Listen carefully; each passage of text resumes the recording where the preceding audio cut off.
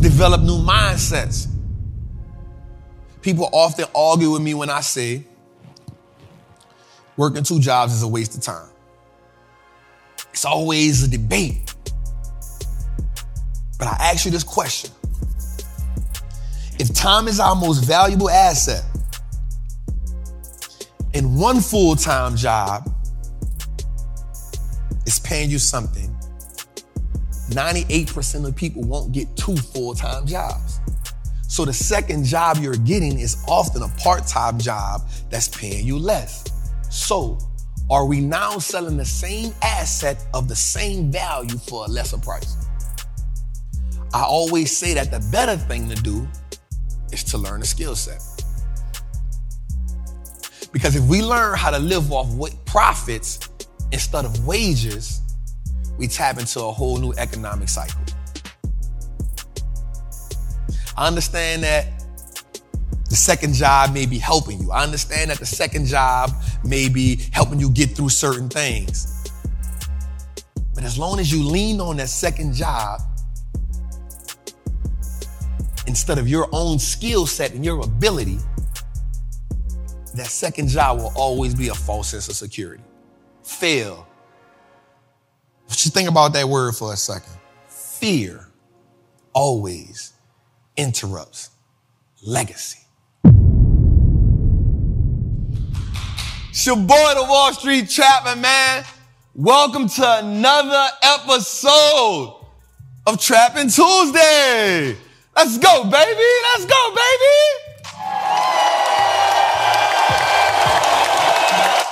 Hey, I done learned how to turn it up a little bit from right here, y'all. I'm getting funky with this thing, you hear me? All right, man, we're going to welcome y'all to another amazing episode. Let's just take a minute right quick we on episode 21. 21, can you do something for me? Huh? Welcome to episode 21 of Trapping Tuesday, man. Before we get started, today, give me something, baby. Give me something. Okay?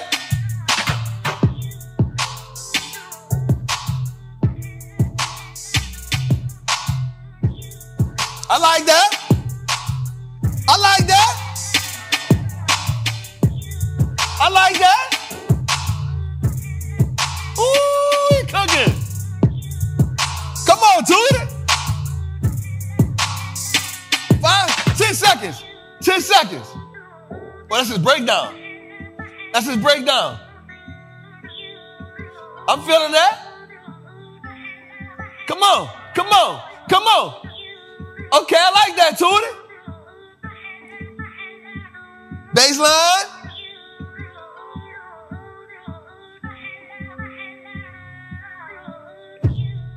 Ooh, my dog be cooking. Hey, hey. Episode 21. Episode 21. Episode 21. Episode 21. Cut it. Woo! Let's go, man. Let's go, man. Hey. That boy is good. Mm-hmm. Good. Hey, man, shout out to my brother Tootie, man. He always got some fire for us, man. Let's go, man. Man, today I feel good, man. In the chat right quick, I want you to tell me how you feeling tonight, man. I feel good. Shout out to George in the building, Gindy in the building, Jose in the building, Brandon in the building. You already know Tootie in the building. And we got Dave in the back, man. You know what I'm talking about? It's love up in here, man. I appreciate each and every one of y'all, man. But more than importantly, man, we do this for y'all. That's right. We do this for all the trappers out there. We do this for everybody that tune in each and every Tuesday religiously. As we build, as we grow, as we get better, we just want y'all to be pleased, man. So right now, man, some new gear came in. The hoodie joints, the hoodie cream joints came in. And I'm feeling kind of good. I'm feeling kind of good about that. I'm feeling kind of good about that? All right, man, so before we get started, man, like and subscribe. Like and subscribe to the channel. Do me a favor, man. Send this out to somebody. Send this out to somebody. Let them know. Trap in the building. And tonight, he gonna be talking that talk. I'm so inspired, man. This week, man, we went home. Went back to my city in New Orleans. And we did a toy drive, man. We did a give back. It was such an amazing event for me. It was such an amazing event for the trappers. Literally, we spent $40,000 in Target. And then I was like, yo, we need some more bikes, man. And so we went to Walmart and we spent another $20,000 on bikes. I'm not gonna lie, I was like a big kid, yo. I saw the little Nerf guns. I saw all kinds. I just went to throwing stuff in that thing. Before I knew I had to spend another $25,000, man. I know my account will be mad at me, man. Like, bro, that wasn't the goal. But, man, it's always love and it's always a blessing to give back. Again, truly, man, I love my city. And it's always just amazing for me to give back. And I know sometime, I had somebody call me and say, man, we could be doing more than just giving toys away. And in my mind, I said, nah, we can't be doing more. We can't be doing more. But I don't want to not do this. Because this means so much to me because I remember as a kid, in New Orleans, they have this thing called a doll and toy fund. We used to get up at 6 o'clock in the morning and we used to go walk to the Superdome and we used to stand there for 3 or 4 hours to get one toy. But we never knew who was giving us those toys. And so in my mind, I said, if I'm ever blessed to be in a situation where I can give back and it doesn't hurt me, I'm going to do it. Because what I like to do is I like to add to my abundant balance sheet. I like to make deposits in my abundance balance sheet. And what that is I like to keep depositing into people, keep depositing abundance in good situations so that whenever my day comes,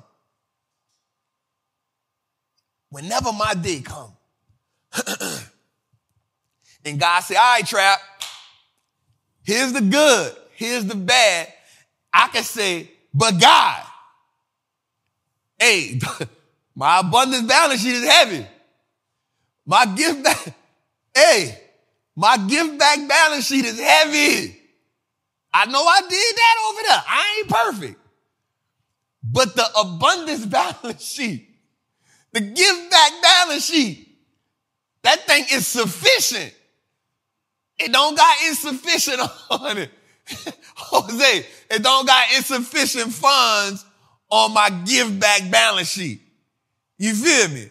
And so, I want to do so much in my city. There's so many things I want to do, as far as teaching kids financial literacy, as far as getting into schools. I plan on doing that as I grow and as I get better. And as I learn more, and I'm not perfect, but God damn it, my abundance balance sheet gonna be heavy, man. Where my money thing at? There we go. You dig? So I gotta. So I'm gonna keep giving back, man. I love doing it. Next year I said I want to go bigger. I want to go better. I want to impact more. I'm not gonna lie. There's no better feeling. There's no better feeling than giving back, man. I promise you there's not a better feeling. For all my trappers that was there, I can promise you, just giving away toys, man, it's no better feeling. I went to sleep that night knowing I did God's work. I'm not gonna lie. Because what I understand and what I know is this, and I know I'm supposed to be talking about stocks right now, but this is on my heart. I knew this. I know this, and this is what I know for sure. There were people in that line that wasn't going to be able to get their kids nothing for Christmas. It's been a tough year. Dee Dee, thank you for the Super Chat, Queen. There were people in that line that literally came to us and was like, Trap, man, I appreciate you so much because I wasn't going to give my kid nothing this year. They had people in that line that said, Trap, I appreciate this because this is all my kid gonna get. It's been one of them years. And what we gotta realize that in life, sometimes we just be having one of them years.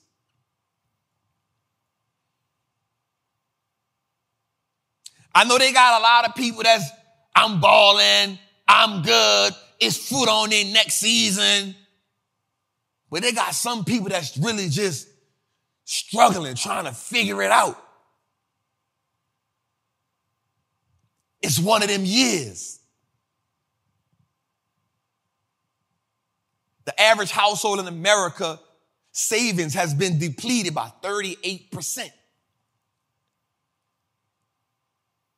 Think about that. The household income has also depleted by 27%. So people are running through their savings. Household income is coming down. Why? Because jobs are firing. Credit card balance is up 78%. It's one of them years. The average person, they say, is behind at least 30 to 60 days on some type of bill. It's one of them years.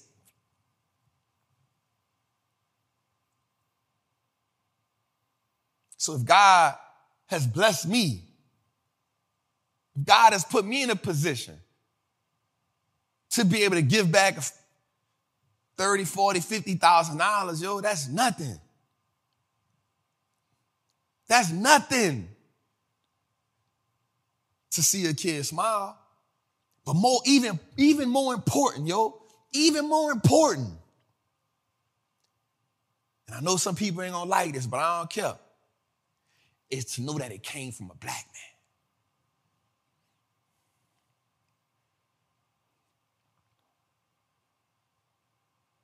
That's a fact. It's to know that this bike I just got, this gift card I just got, this toy I just got, and this came from somebody that looked like me. Representation is everything. Representation is everything. And I want that to also inspire the people who came with me to say, hey, bro, like 1 year, I'm going to do this. And my thing to them is, how can I help you? How can I help you give back to your community? So many people came to me and was like, say, bro, you making the city look good. I say, bro, we need it. Our kids in New Orleans, our kids in every inner city, they need representation. They need black male imagery. They need black female imagery. They need to see, black boys need to see black men in positive images. Black little girls need to see black women in positive imagery. I'm not talking about nothing else. I'm just saying we need representation.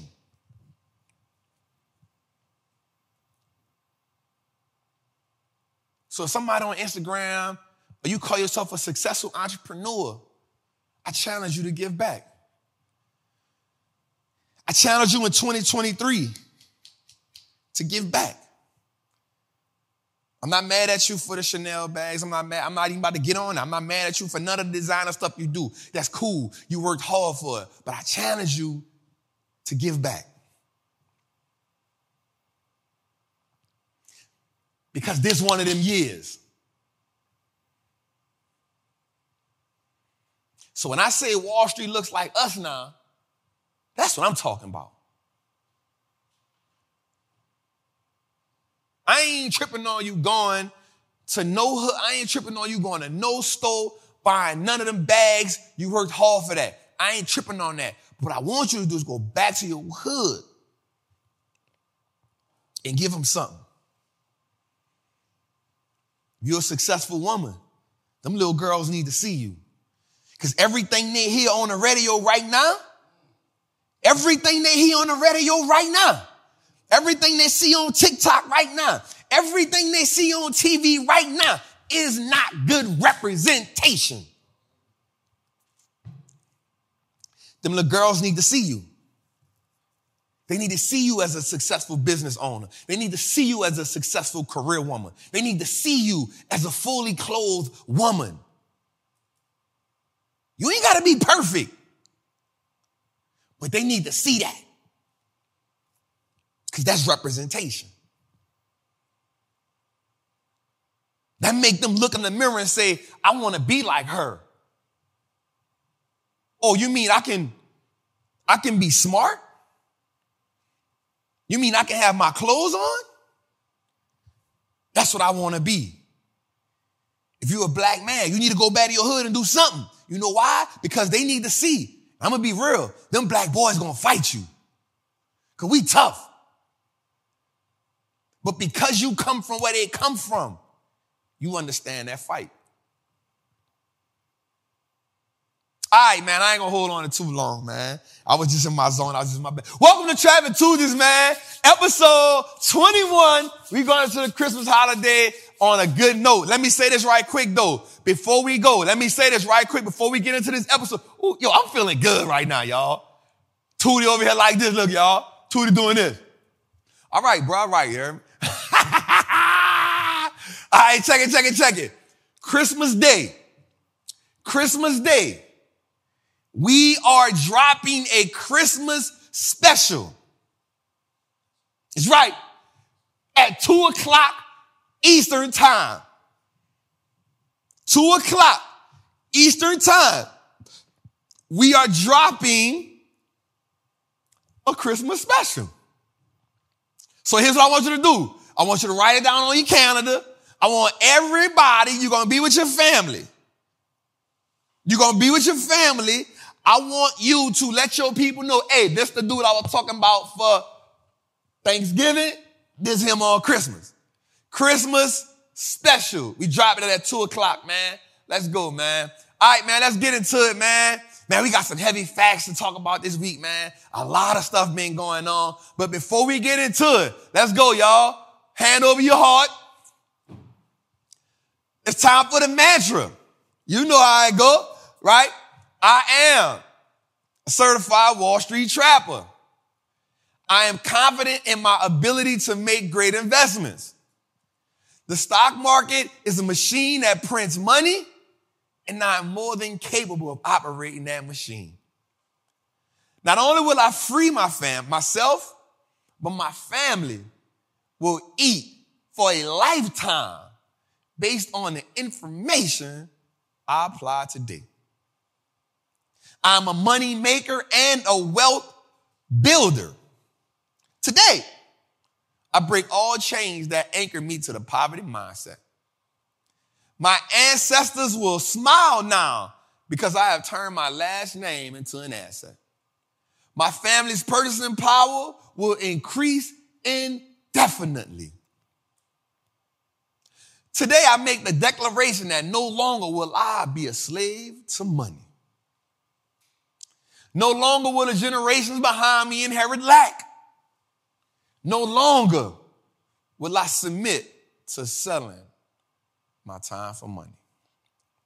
I am a first-generation millionaire.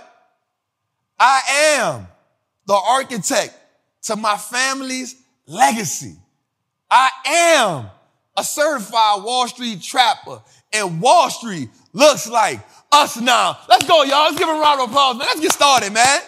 All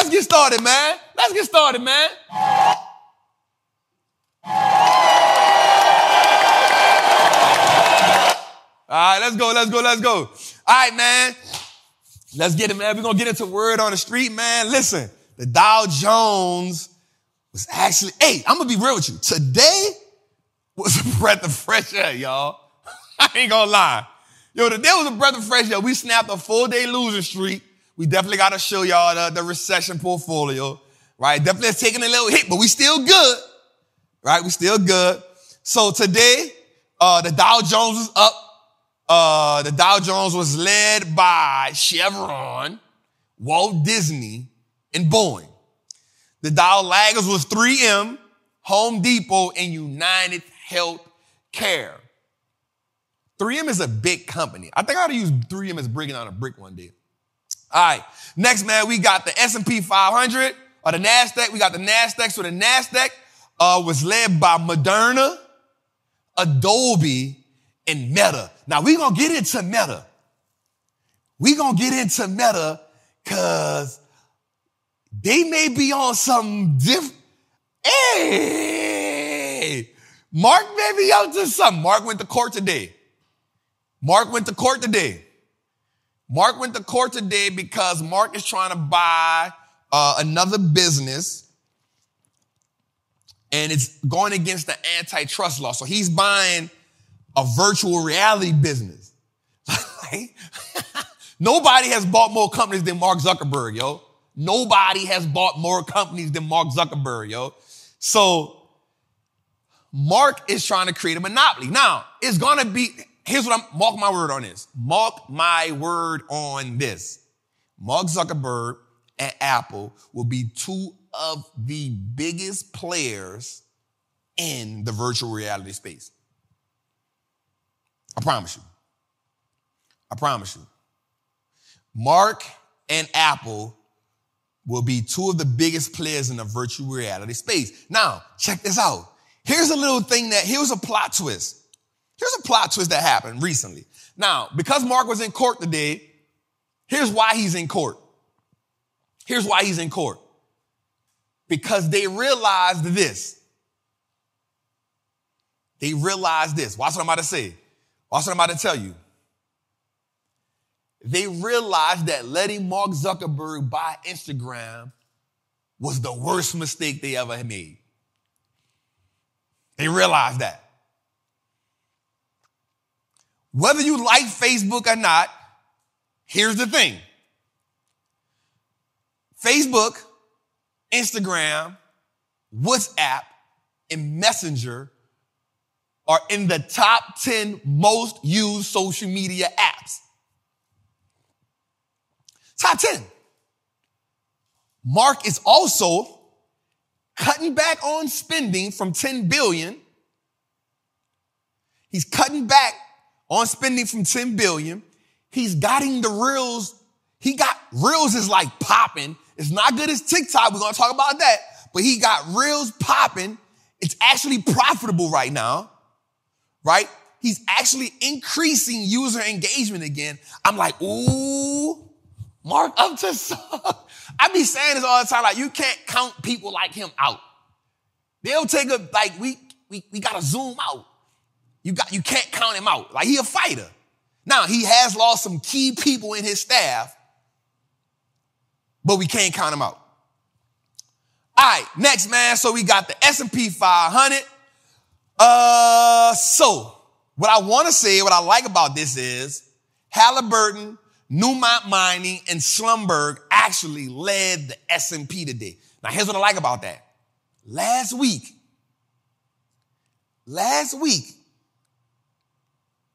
up to this week, last week, oil stocks went down 13%. I'm not going to lie. That punched the recession portfolio in the face. I was mad. Remember, that's the catalyst to the recession portfolio. This week alone is up 9%.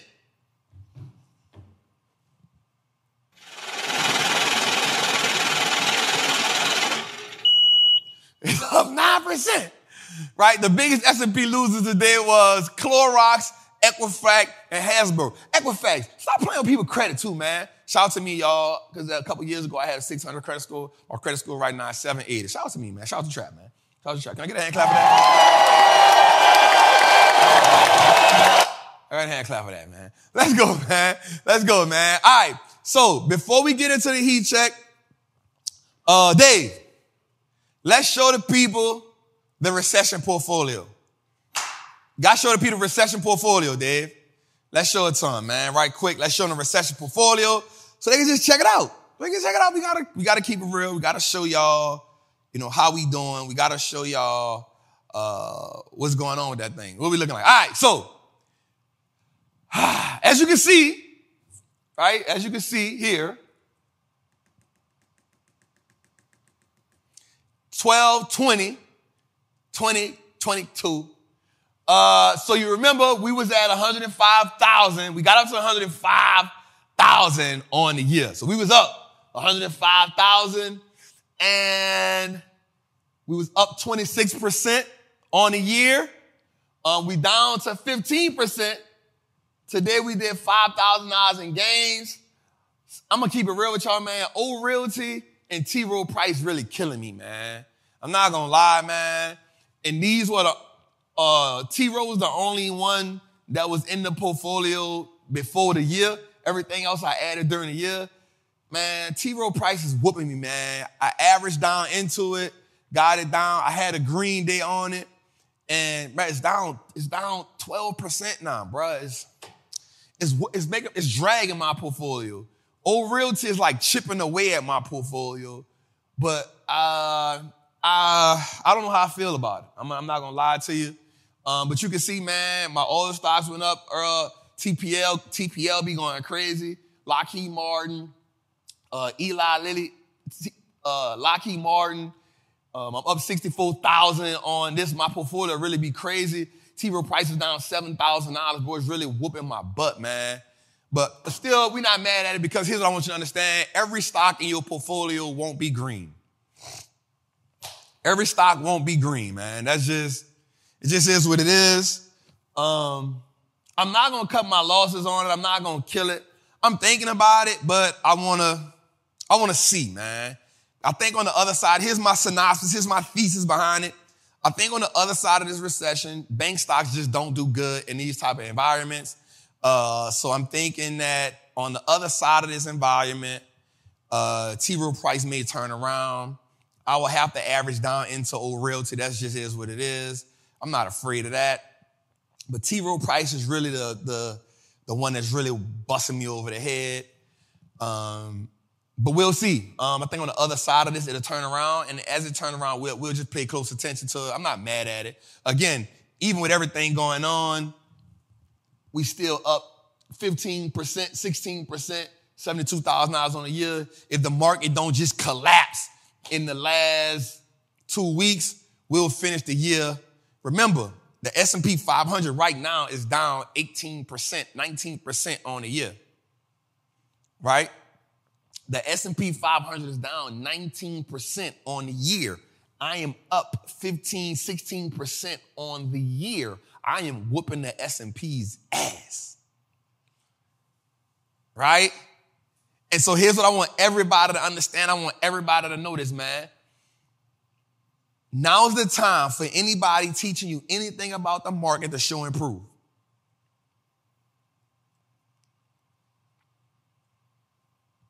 Now is the time for anybody who is teaching you anything about the market to show and prove. And here's why.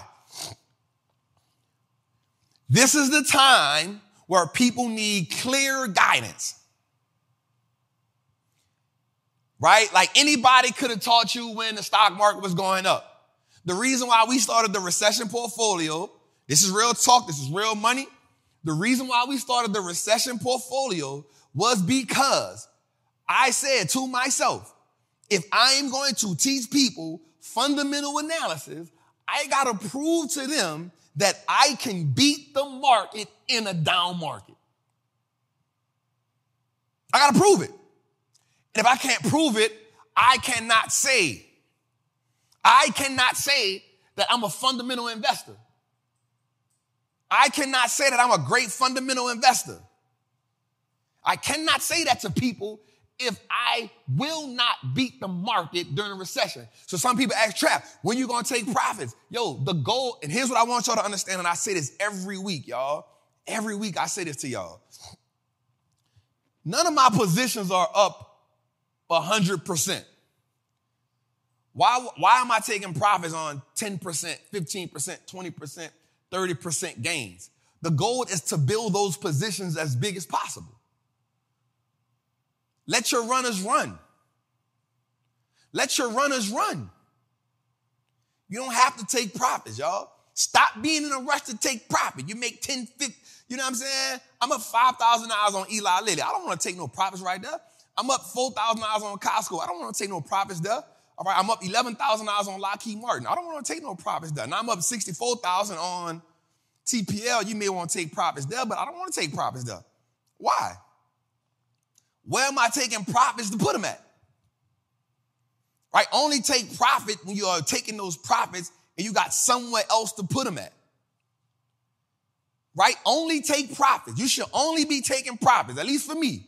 I'm only taking profits when I have somewhere else to put them at. I don't have another position. Remember, I told you I'm maxing out at 10 slots on this. Once I get the 10 spots, I'm not putting no more in here. My goal is to let this portfolio whoop the market's butt. We up 16%. The market is down 19%. I'm whooping. So I want you to understand this. Anybody, I don't care who it is, if they are teaching you trading, make them show you trading. Show me you winning. Show me you winning. Now, you probably had to do it before, but right now, they need to show you they winning. If they're teaching long-term investments, I need you to show me something.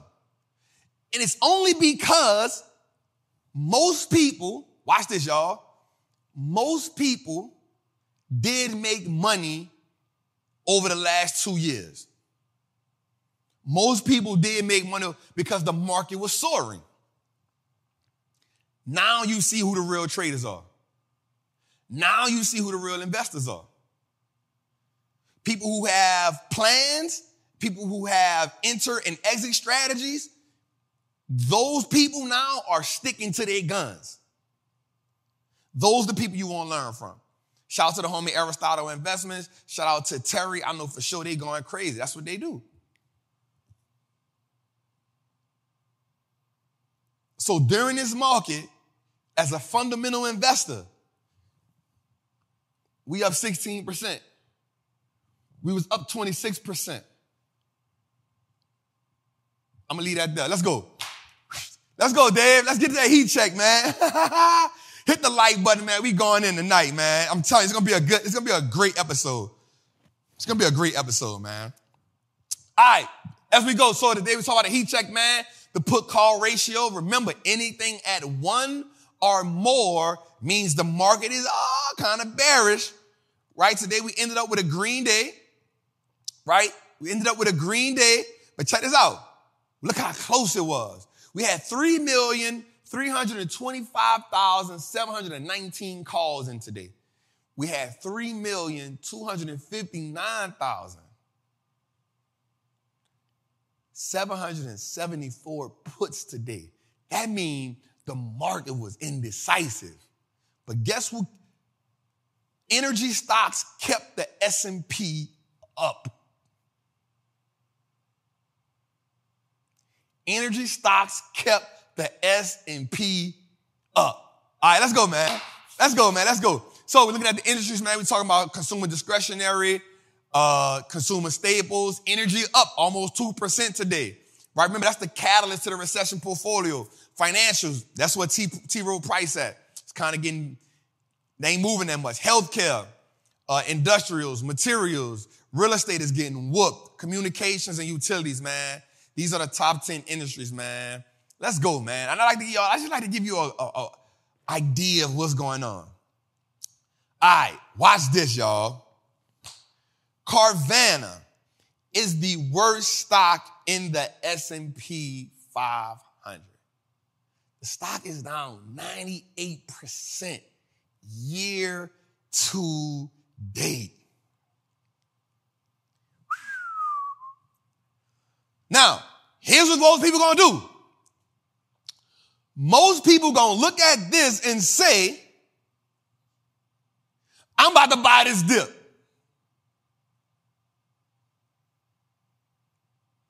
most people will look at this and say, this is a stock that I want to buy. So right now, I want to talk to you about something. This is not just a damaged stock. This is a damaged company. It's two completely different things. A damaged stock is a stock that the company may not like right now. That the market may not like right now. Right? Even the company may still be producing good. The company may be having a couple issues, but the market may not just be in favor of that company at the time. That's okay. A damaged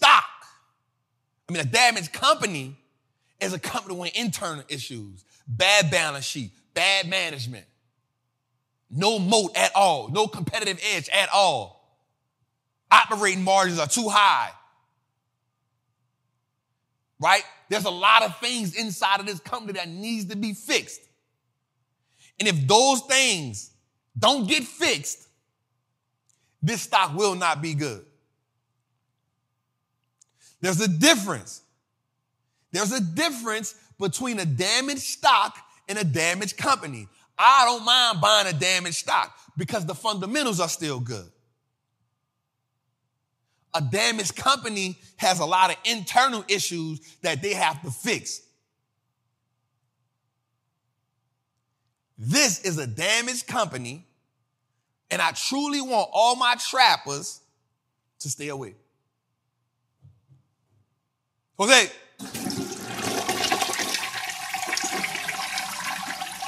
We're going to flush that one. We're going to flush that. We're going to flush that one. We're going to flush that one. We're going to flush that one out, you hear me? All right, man, let's go. All right, so one of the things I want us to look at moving forward is check this out. And I thought about this. I want us to start looking at the 5 categories in which we place our stocks. This is important, right? So you have your micro cap, right? You have your micro cap. So we talk about 300 million, 50 million to 300 million. I'm going to say this. If you don't have a high risk tolerance, stay away. If you don't have a high risk tolerance, stay away. These companies do have huge upsides. They have huge upsides, but the volatility here is high. If you're a new trapper, stay away. If you're still just chilling on the porch, kicking your feet, Jose, don't laugh. I want you to stay away. That ain't for you. You feel me? All right, then we got the small caps. All right, now, this is for those who have some skin in the game.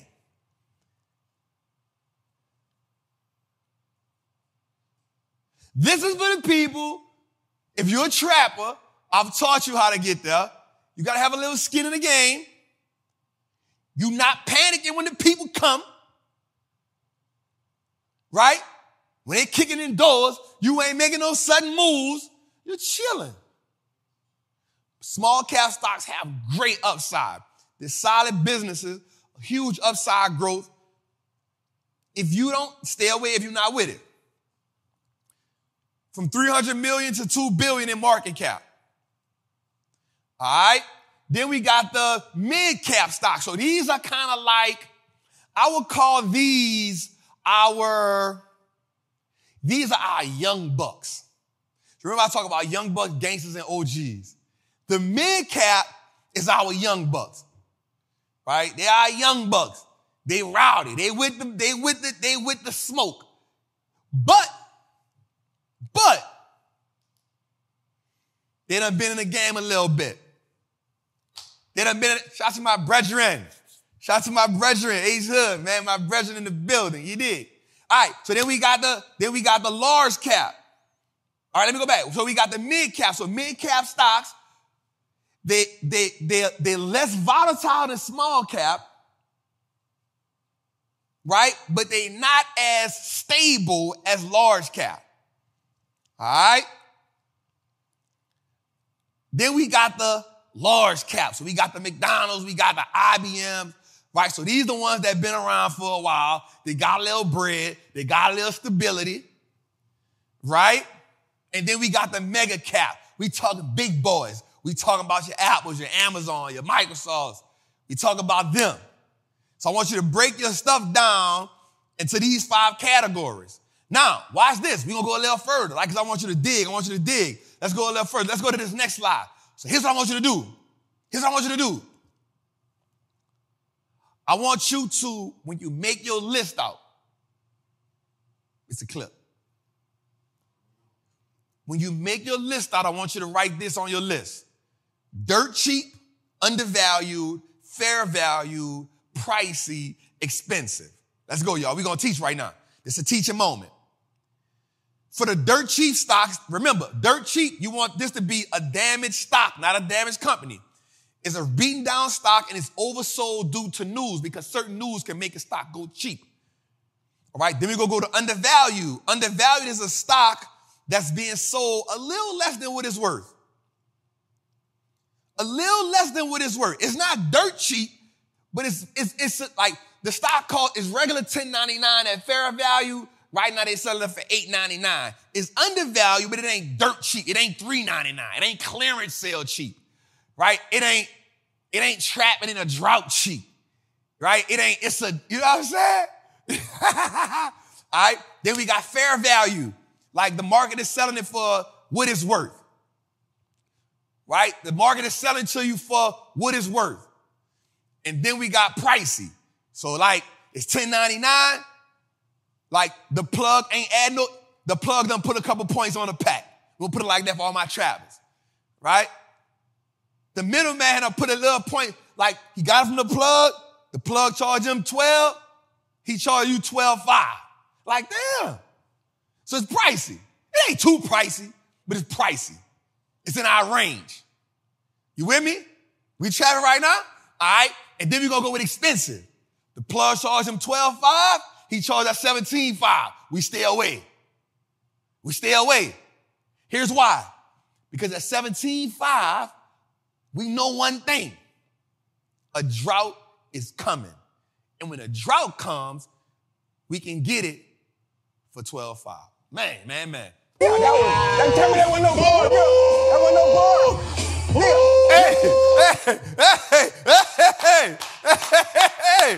Hey, this is what Wallstreet trapping all about right here. This is what we talking about right here. You feel me? Let's go, man. We trapping tonight. All right, so, man, another thing, man. Woo, this is crazy. Remember when Trap said this? Remember when Trap said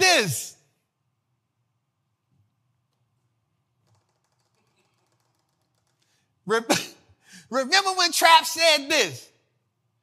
Amazon will go lower than $90.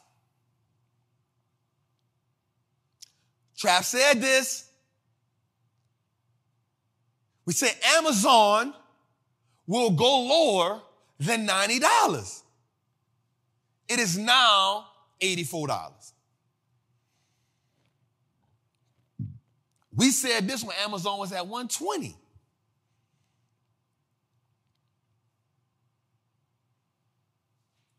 We said this when it was $120. Hey, don't touch it because it's expensive. It was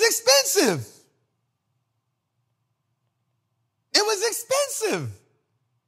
I said, hey, it's going to go under 190. It's at 84.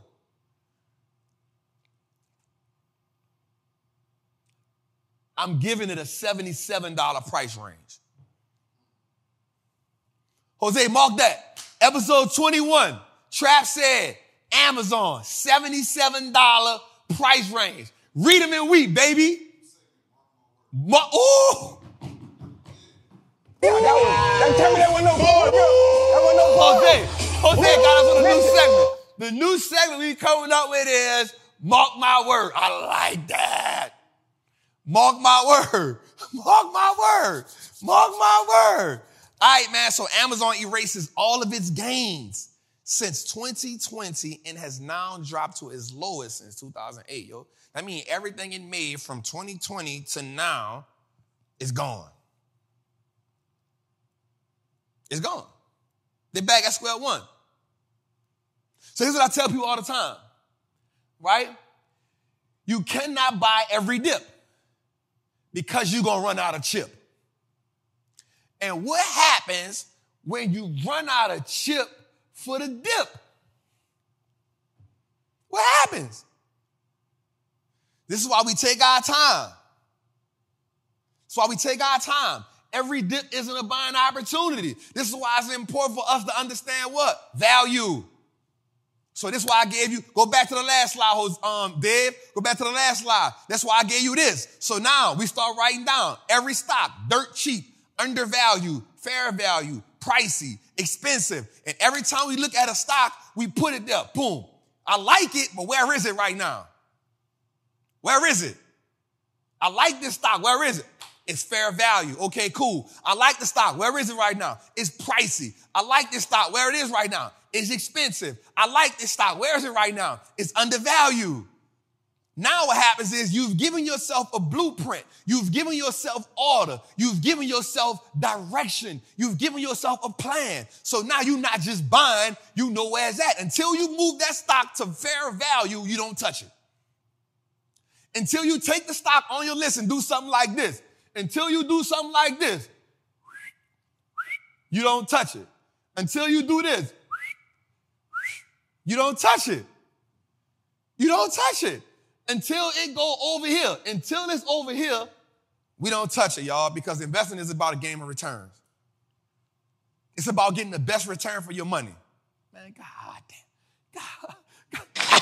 That boy is good. Good and terrible. That boy good. Let's go, man. Let's go, man. Let's go, man. All right, so check this out. We just entered earnings season.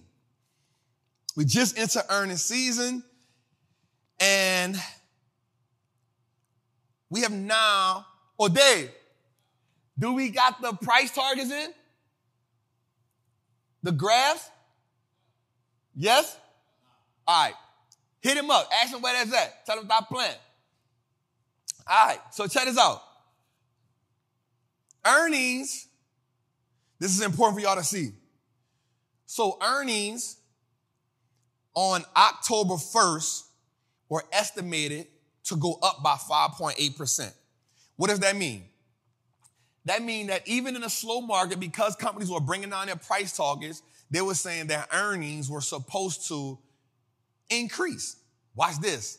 As of today, they're saying companies will earn less by 1.1%. The question that is, are we in a earnings recession? Okay, Trap, I don't know what that means. What does that mean, Trap? Like, break that down to me. Give me a little more insight on that, all right? So an earnings recession means that companies are earning 5 to 20% less than what they were earning before, all right? So remember, the bread and butter and the oxygen of any company is how much money can it earn. Thank you, Queen, for the super chat. I appreciate you, right? So are we in an earnings recession? So what I want you to start doing is this. Here's what you're going to do. Like this easy homework for you. If you're going to be an investor, I want you to go look at the company that you're about to invest in and go see how much they earned this quarter. Then go see how much they earned last quarter. Has the earnings decreased? And if so, by how much? An earnings recession is when companies in the market are predicted to earn from 5% less to 20% less. An earnings recession now puts the market in a bad place. Because here's the thing, man, this is good. This is good. I like when I get in my bag like this. Watch this. When companies start earning less, they start moving the goalposts back. Investors see that. And when investors see that, they start selling. Why do they start selling? Because they understand that the consumer behavior has tightened up. When the consumer starts to spend less, companies starts to earn less, inventory sits on the shelves, companies get sold off, we get an opportunity to move our company from expensive to pricey to fair value to undervalued to cheap. God damn, that shit was good. Turn it up. Jose, we got to get an Ace Hood button, bruh. We got to get an Ace Hood button. Straight up, my brethren. We got to get an Ace Hood button. I got to figure out which snippet we going to use over here. Brethren, we got to get an Ace Hood button. All right, so let's check it out, y'all. Inflation, watch this. Inflation trends continue as the Fed will add another 25 points. Watch this. Many people will miss the rebound as they focus more on the recession than they focus on the companies. Let's talk about that. Let's go to the next one. Watch this. Many people will look at the recession so much. We're in a recession. The fear will take them out of the market. Dave, question. Pull up that slide we looked at it yesterday for time in the market. You remember that slide? So white when it has 1 day, 5 day, 10 day. 1 day, 1 month, 5 year, 10 year. We got that. When you get that, pull that up for me. Yo, we in the moment. I'm in my bag right now. Tootie better leave me alone. Right here, check it out. Let's teach right quick. So, most people will miss the recession. Most people will focus so hard on the recession, they'll miss the opportunities. In the chat, I need you to say opportunity. Say opportunity. Most people will they will focus on a recession and miss the opportunity. Watch this. Here's how you win at this game. About to put y'all on. Now, I'm not the person that's going to tell you this all the time. You got to hold a company for 20 years. I'm not that person. I honestly think that's the lame way out. I'm going to keep it real with you. That's like the weatherman saying this to you. It's going to rain. Well, when is it going to rain? One day this month. I don't know. What? You're the weatherman. When's it going to rain one day this year? It's going to rain one day this year. What you mean it's going to rain? Like, I need some specifics. All right, so here's what I want you to tell you. For me, I feel like you should hold a stock at least anywhere from 2 to 5 years should be your holding period. Because first of all, 1 year allows you to do what? Beat capital gains tax. 1 year in a day. 1 year in a day helps you beat capital gains tax. But Peter Lynch told us great stocks don't really start performing well till year 2 and 3. I'm following the Peter Lynch method. Now, here's what I will say. After year 3, you can trim some of the profit and move it somewhere else. Because at this point, it should be returning for you how you want. I'm not about to tell you got to hold a stock for 20 years, bro. That's the easy way out. You want everything to be a Roth IRA? Everything ain't got to be a Roth IRA, fam. You feel me? Don't stop letting people tell y'all that. Hold a stock for 20 years. Stop letting people tell you that, man. Right? I'm not saying that's a bad thing. Right? I'm not saying that's a bad thing. But don't let that be like the hold a stock for 20 years. Man, shut up. All right. So let's look at it. You have a 46% chance of losing if you hold a stock for 1 day. 46% chance. Watch this. You have your loss goes down to 38% if you hold it for 1 month. Watch this. The percentage goes down to 33% if you hold it for 1 year, 1 quarter. Watch this. It goes down to 27% if you hold it for 1 year. I want you to understand something. Your loss goes down. Why? Because the market is a what mechanism? Forward looking. So the longer you hold it, the more you give the stock time to perform. Let's go a little further. 3 years, you go from 46% to a 17% chance of losing money just by holding the stock 3 years. Now, I'm going to say this to everybody in here. If you can't hold a stock for 3 years, you don't need to be investing. I'm going to just keep it real. Some of y'all got money that been sitting in the savings. Y'all been playing with that same $5,000, $10,000 for 3 years in your savings account. You take out $2,000, it go to $8,000, you spend it, you put it back. You've been doing that for 3 years already. You keep playing the same 10. I can't go under 8,000. I know you've been asking me how I know. I was there before. I can't go under 5,000. I go under 5,000. I feel some type of way. So you get the 5,000, then you try to save everything back up to get the 10,000 again, right? Then you spend the 5,000. I can't get under 5,000. There's an area in your savings account where you feel like you in the red. Whatever that number may be. Hold up. I'm in a bind, Nate. My mother. There's a number in your bank account where you get to that number, you be like, I can't do that. I ain't buying nothing. Everybody got that number. I don't care how much money you got. I don't care where you are in your life. You got that number, right? Now check it out. From there, we go to 5 years. From 5 years, you go down 11%. And this is why I say you got to be willing to hold from 3 to 5 years. Here's why. Because from 3 to 5 years isn't that big of a difference. It's 6%. But from 1 day to 3 years is a huge difference. You feel what I'm saying? That's why I say 3 years. That's why I say 3 years. From 3 to 5 is not that big of a difference. Now, from 3 to 10 is a big difference. You with me? So I'm telling you, you got to at least be willing to hold a stock for 3 years if you playing the game. For me, this is short-term, this mid-term right here. 3 years. We got to be willing to do that. Everybody say 3 years in the chat. God, damn, we were teachers just now. Jose, we were teachers just now. All right, let's go back. Let's go back to price target. God. Now check this out. A 94% chance of success if you hold a stock for 10 years. I'm not mad at you holding the stock for 10 years. But I'm just saying we not going to just hold a stock for 20 years. We're not going to just throw that out there. We're not going to just throw that out there like that. We're not going to throw that out there like that. All right, so Citibank just gave us some price targets. They said online advertising, Facebook is a buy. They give it a price target. Remember last week's word was price target of $168, okay? They said that Amazon is a buy with a price target of $145. They saying DoorDash is a buy with a price target of $100. They saying that Airbnb is a buy at $140.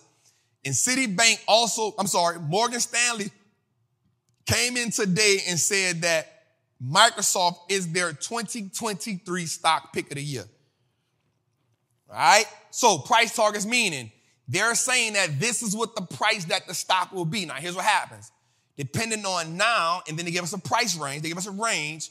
They're saying in 2023, this is what the stock will get up to. Now, they basing that on the market is what? Forward-looking mechanism. It's forward-looking. So they're basing on what they see right now, what the company is doing, and what they think it can do moving forward. All right, let's go, man. God damn, we cooking tonight. I told you it's going to be one of them episodes. All right, so let's look at the richest men in the world right quick, man. This is important for us to look at. And I told y'all this. This dude, Bernard Arnault, man, he's special.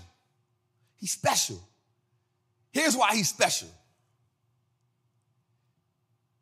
Everybody on here, let me go back. 6 of the people on here actually have tech companies.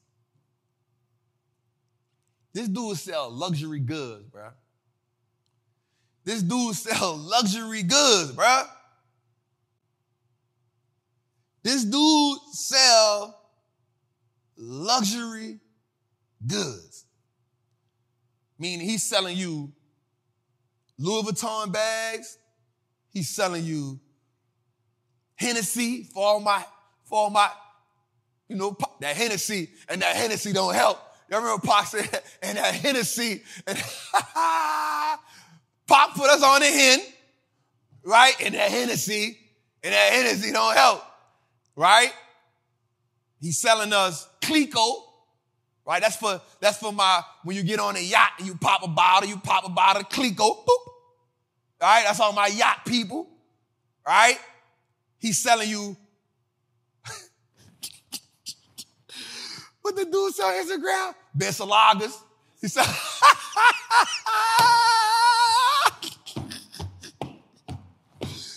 selling you Bensalagas? You selling you Bensalagas?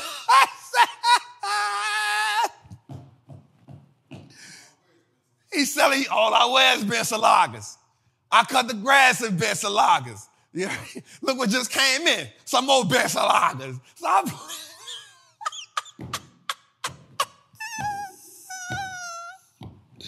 My man. Oh, my. We got to get that clip, bro. I need that, Jose. My clip button got to get full, man. Right? He also sells you Dior. Right? But check it. You talking about Elon Musk, car company. You know, you can debate if that's a technology company. Jeff Bezos, technology company. Larry Ellison, technology company. Steve Ballmer, technology company. Larry Page, technology company. Right? Bill Gates used to have a technology company, but he still has a lot of stock in Microsoft. Everybody else do different things. Warren Buffett, he's all over the place. This dude sells luxury goods. But here's the dope part, what I like about him. 60% of his wealth is in LVMH stock. Like everybody else up here, everybody on this page that we're looking at, their wealth, majority of their wealth, we talking 50% or more, is in some form of stock. Up here. Now, here's the gangster part about it. What I like about him is this. Not only is it in stock, but it's in holding companies and trust. We talked about that. It's in holding companies and trust. So that means it's protected. It's easily passed on. And that's what we like. We want to put our wealth in situations where it's easily passed on. We're going to laugh, we're going to joke, we're going to have fun on here, but at the same time, we're going to teach, y'all. That's the goal. All right, let's go, man. Let's go, man. All right, moving forward, man. Bet on the consumer for the recession. So here's what I like to say. You know, we always talk about this, man. America is a what? Consumer-based economy. Right? America is a consumer-based economy. So what that means is if the consumer is strong, America thrives. When the consumer is weak, America fails. Here's what we learned. We learned that even in a bad economy, people will still spend money. During Black Friday, credit card debt went up 78%. So here's what I like. I'm not telling you to buy this, but I'm talking about protection. I'm talking about I see Costco is something I own. Exxon is something I own. Chevron I don't own. Visa I don't own. But with these companies, you are 100% betting on the consumer. Why? During recessions, people want to buy stuff in bulk. People want the most bang for their buck. So the most bang for their buck is what? Costco, wholesale packaging. Or Sam's, wholesale packaging. I like Costco because they have better profit margins than Walmart. People need gas regardless. We see energy is running. And I'm going to just keep it real. Even though I love American Express, Visa is the plug. Visa has the market dominance when it comes to credit card usage. From debit cards to credit card, Visa is that person. I don't want to say that guy because I don't need nobody in the comments saying I'm not a guy, Trap, and I don't want to get into all that. So it's that person, right? So betting on the consumer during a recession is a great thing. So here's some strategies I want you to look at. Here's an investment strategy. So one thing I like to do is I don't like to just give you stocks and all that. I like to give you strategy behind it. So here's the strategy behind it, right? Buying businesses with high profit margins. One of the things you can do is look at a business compared to its competitors. If the profit margins are higher, this is somewhere you want to look at because a high profit margin to its competitors mean what? The company has a moat. Quote that. Avoid stocks with margin contractions, meaning if a company's margins are continuously shrinking, you want to step away. And you got to understand why those margins are shrinking. This is so key to you being a great investor. This is so key to you being a great investor. If you don't understand nothing else, understand profit margins and competitive advantages, and that will help you as an investor. If you don't understand nothing else, finances 101, profit margins and competitive advantages. What makes this company better than another company? If you can understand that alone, you'll be a great investor. You'll be a certified Wall Street trapper. Let's go, man. God damn, we cooking tonight, man. This is before Christmas, man. Check this out. Most investors agree, the millionaire investors agree, that stocks will suffer big losses in 2023. Now, we talked about this already, earnings recessions. So now we got to look at this. We're not so much as listening to what they're saying. Listen to this. This is important. The goal is not to listen to what they say. The goal is to see what they say and then pay attention to the market and see if what they're saying is matching what the market is doing. Yeah. Hey, this game really simple, yeah. I'm going to tell y'all something, bro. Y'all really smarter than what you give yourself credit for. Y'all don't give yourself credit for being this smart. Because what happens is, life be lifing. You caught up with what life going on. And then, after life finished doing what it's doing, you need a reprieve. So you go home and you relax. And you don't feel like reading. And if you do pick up something to read, guess what you do? Go to sleep. Because you ain't trained yourself to read. But here's what I want you to do for moving forward. This is going to help you. Because I don't care who you is, money motivate everybody. Money just give you a little, Every time you read a book about, read some information pertaining to investing, I want you to say this to yourself. I got to read this because this is going to make me some money. That's what I used to do. Man, I got to read this. This is going to get me out the trap. Every time. Here's what I used to do. I used to read the books. I used to go to sleep with the book.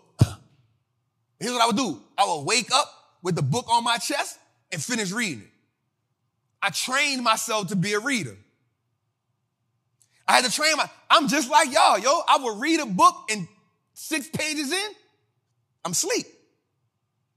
Because what happens is, in life, when life be lifing, we be moving. We be moving. The minute we sit still, guess what happens? Your body go in sleep mode. Your body be tired. Your mind tired of thinking. Your mind tired of moving. So your mind and your body sit down and it says, oh, it's sleep time. It's sleep time. You go to sleep. You got to train your mind. All right, go to sleep. When you wake up, the book right there, boom, I'm about to finish reading. And when you're reading, I need you to say this. This is going to make me some money. The next thing I want you to do while you're reading is this. I want you to get you a highlighter. When you read, you highlight. What that does is it activates another muscle in your brain. It is helping you engage with the book. I'm now teaching you how to engage with the, God damn. I'm now teaching you how to engage with the material. You trying to just read. You got to help yourself engage. How do you engage? Start highlighting, start underlining, start writing down stuff on a piece of paper. That's going to keep you engaged. That's going to activate something else different in your brain. Once that activate, you're going to tie the two together. It's kind of like Zapier. If you're an entrepreneur, you know Zapier makes everything talk to each other. It makes the Shopify, it makes the email, it makes the PayPal, it makes everything talk to each other. When you start highlighting, writing stuff, and underlining stuff, you've now connected your brain and your hand and your imagery and your memory with that. God. All right, let's go, man. I ain't going to dwell on it too long. All right, so check this out. 21 years. In total, we've had 21 years in total of down markets. Watch this. 18 of those 21 years, we've bounced back. 18 of those 21 years, we've bounced back. So what that means is I'm not necessarily saying 2023 is going to be a bounce back year, but if we go back to historical preference after every down year, which this year is, we have a bounce back year. For us to pay attention is we got to look at, are we in a earnings recession or not? All right, let's go. Yeah, we doing good, man. We good time.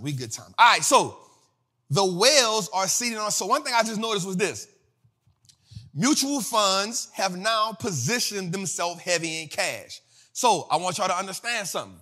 Mutual funds are whales. So these are big institutions that have mutual funds. They have all these different funds. They have a lot of money in the market. When they start taking money out the market, sitting it on the sideline, that means stocks go down. Because how do they get cash positions? They get cash positions by selling positions. So what are they doing? They're taking money out the market, sitting it on the sideline, which is now causing stocks to come down. Another thing Trapper said, this is a mark my words segment. Apple was at 150. Trapper said Apple under 120. Mark my word. Jose, write that down. I need that in the footnotes. Jose. Apple under 120. Okay. We watching. Streets is watching. All right, let's go, man. So we see this. Now watch this. Here's what I want you to see. The institutions haven't been like this until 2013. We're now having the outflow, right? Mutual funds. Look what we're looking at. 2013, minus 62 billion. 2014, 2015, 2016, we see inflows, outflows going up and down, right? Maybe 2018 is a little low. Then 2019, boom, look at this, recession. Pandemic, what do we see? Inflows going up. 2021, up. 2022, down. What do we see? We see big investors getting out of the market. That's a big reversal from 101 billion to 116 billion out the market. That shows us a lot. That shows us that the big investors are sitting on the side. But a lot of money went into ETFs. That's cool. But they sitting on the side. As long as they continue to pull out the market, that's moving the market. As long as they are continuing to move out the market, stocks will go down. Remember, we said this. My bottom is 3,200. S&P 3,200, that's my bottom. All right, let's go, man. God, we teaching the class. This is a master class, bro. It's a goddamn master class, man. This is, we are orchestrating tonight. Jose, we orchestrating tonight. Like, the man in the front like this? We orchestrating. We conducting. That's it, Jose. I need a little thing. The thing, dun, dun, dun, dun. And then you do this, look. Two that was in the band has to do that. There we go. There go my dog. Tootie, give me a beat for a second. Give me a little beat for a second. Just, it's like 5 minutes. 30 seconds, Tootie. You walking real slow, dog. Can I get 30 seconds, Tootie? God damn. Let me get 30 seconds of that beat, y'all. Let's get y'all, right? I know we trapping. Tootie, let me get 30 seconds of the beat right quick. Let me feel that. Drop that beat. Y'all know this Tootie on the track. Ooh. My dog be cooking. Ooh. Yeah. Ooh. Yeah. That's that NO shit.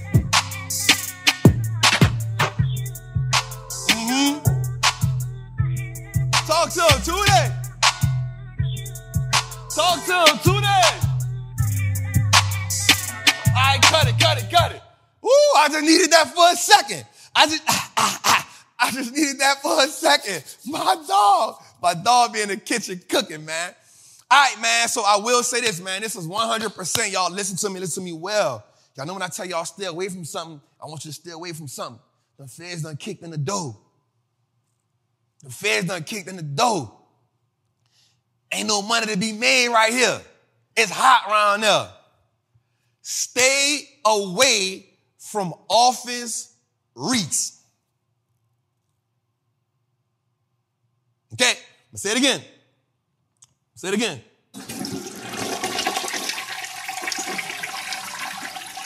When somebody come to you And you hear them on CNBC or Bloomberg talking about office REITs this, office REITs that. I want you to tell them this. Oh, I'm broke, baby. I ain't got no money. Got no money. Bullshit. I see you shining, nigga. You tell them that every time when you see the dude come on CNBC talking about office REITs got this and office REITs got that. I want you to remember Trap said to tell him this. I don't care what he talking about. Tell him this. Oh, I'm broke, baby. I ain't got no money. Bullshit. Because he gonna fight you. He gonna give you a bunch of good stats. I want you to tell him I'm broke, bro. I ain't got no money for you, baby. I ain't got no money for you, baby. Let's talk about it. Let's talk about why. Office REITs, real estate investment trust, that in case you don't know what a REIT is, it's a real estate investment trust. It's a way for you to invest in real estate through the stock market. One of the ways is through office REITs. So these are the big buildings that you see inside of, especially in New York, Chicago, Boston, California. They're huge for having office REITs. These are people who like Twitter, Google, they rent these office spaces. Watch this. I'm going to give y'all some stats. Check this out. Vacant office REITs in New York City. Watch this. We see all these tech companies having these layoffs. Here's the thing. Here's something that's going on in 2023. They're fighting for a shorter work week, going from 5 days to 4 days. Next, working from home is a thing. Go back. Working from home will be a thing. Because working from home will be a thing, there will be less people in the office. It's going to be a hybrid. It's going to be something like 2 days at work, 2 days at home. I know people doing it right now. So if you got people working from home, companies are going to cut their losses. Companies are going to say, you know what? We just laid off 250,000 people. We just laid off 60,000 people. We're not bringing them back to the office. So what does that mean? Watch this. Layoffs are a big concern. Major companies were among the biggest new leasers. Now watch this. Tech companies and banks are laying off the most people. Meta, Facebook, is vacating over 250,000 square feet of office space. Watch this, y'all. New York alone has 100 million square feet of available office space. That is the equivalent to 40 Empire State Buildings. That is the equivalent to 40 Empire State Buildings. All right, let's go. Watch this. Here's why. Remote work and pandemic migration, same thing. Average capacity for an office REIT is 48%. That's not even 50%. When we're looking at REITs, one of the things we want to always look at is this. Operational releasing. How many people are inside of the building? How many leases are getting refilled? They're at 48%. Usually it's somewhere around 90-something%, yo. We're at 48%. That's less than half. Watch this. So you may say, well, Trap, they can turn the office REIT into like condos or something. Well, here's why that won't work. Because it costs more money to transform an office space into a living space. The renovation cost is too high. The borrow the money now is too high. With companies cutting costs, with companies cutting overhead, office REITs will suffer. So here's what I'm telling you. When you're looking at office REITs, I want you to stay away. If you're saying, well, Trap, I'm going to get it for the dividend alone. Well, what happens when the occupancy rate goes from 90-something% to 48%? That means they not getting the money like they was. So if they not getting the money like they was, what did that mean that's going to happen? That means what? Dividends get cut.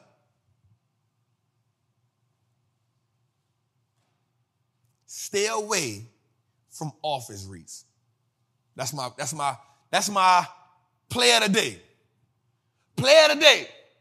Stay away from office REITs. And that's why. All right, let's go, man. Woo! All right, we got good timing right now. We got good timing. All right, cybersecurity, is it a must own? Right, so here's the thing.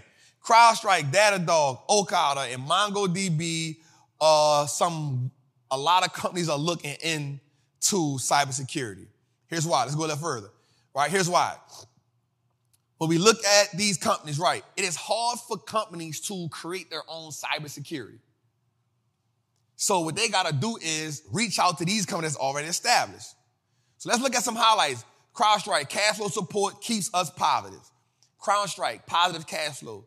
Datadog, leader in observability, right?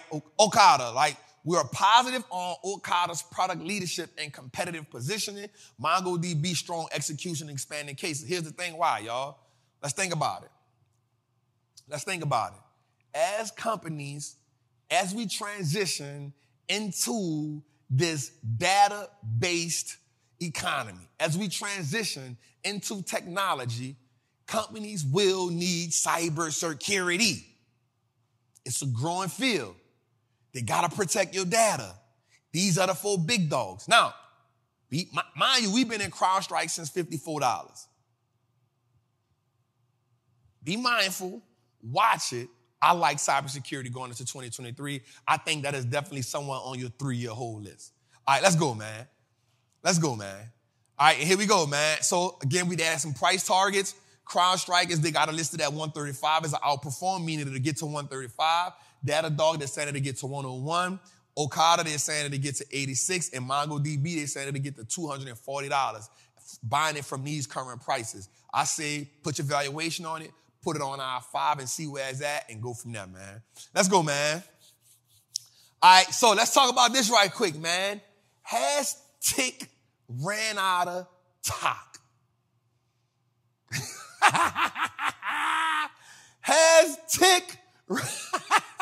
Hey, I be cracking up when I come up with these topics. Yo. I ain't gonna lie. I be like, yo, this is a good one right here.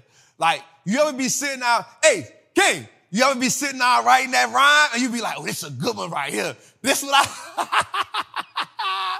Hey, when I send my homie this one, I say, oh, this is a good one. Has Tick... All right, so check it out. The people trying to ban TikTok, y'all. Now, they got every right to. Here's why. They're now saying because TikTok is a Chinese backed company, it is giving China data and information on the American person, the American consumer, right? And so I'm not gonna lie. I told y'all this before. China is good at snatching data. China and Russia, that's what they with. That's they smoke. That's they smoke. Snatching data. That's what they good at. You feel me? That's what they good at. Right? So they already have 19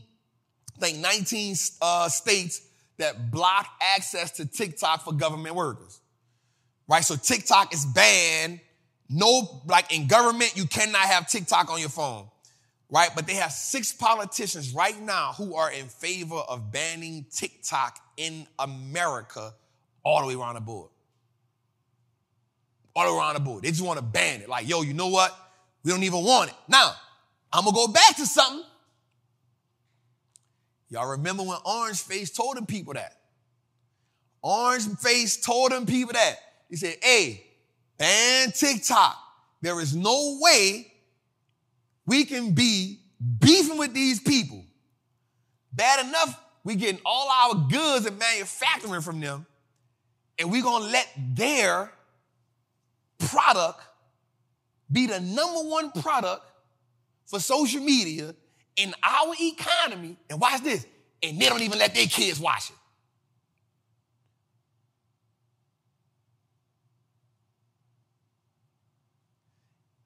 They don't even let their kids use it. Orange Man told the people that. Now, y'all know I'm not a fan of him, but we got to get emotionally disattached from certain messages because of who deliver it. Orange Face knew a little bit about something. I'm going to tell you why. Because he is the prototypical white man in America. he lives and breathes this country. You feel me? He reaped all the benefits, every last benefit that there is for being a white man in America, he get them. You know what it is? Every benefit that there is for being a white man in America, he get them. So the one thing he gonna do is stand up for his version of America. And his version of America says that, yo, we don't need them people spying on our kids, because here's the thing, your data is worth more than money. Your data is worth more than money. And what we don't realize is this. All of those games that we play on social media, that's why I don't play none of them. It's a way for them to get data on you as a person. So when everybody was doing the AI cartoon thing, they was extracting data from you. Every time they tell you play the game, this is how you're going to look when you're going to be 80. They're extracting data from you. Every time you say, I like this, I like that. Every time you gravitate to certain reels, every time you gravitate to certain messages, they're extracting data from you. Right? And so as they extract data from you, they're learning more about you as a consumer. Now, here's the thing. America has to do that. Ain't nothing you can do about that. That's why the phones is bugged. Trappers, stop talking the trap shit on the phone. This shit bugged, bruh. They got the green light on the phone. Stop. I don't care if you got to burn the phone. All that shit burn. All that shit. I got to burn the phone. Trap. No, the burner phone gonna burn you, my guy. It's gonna burn you. They got you. Got him.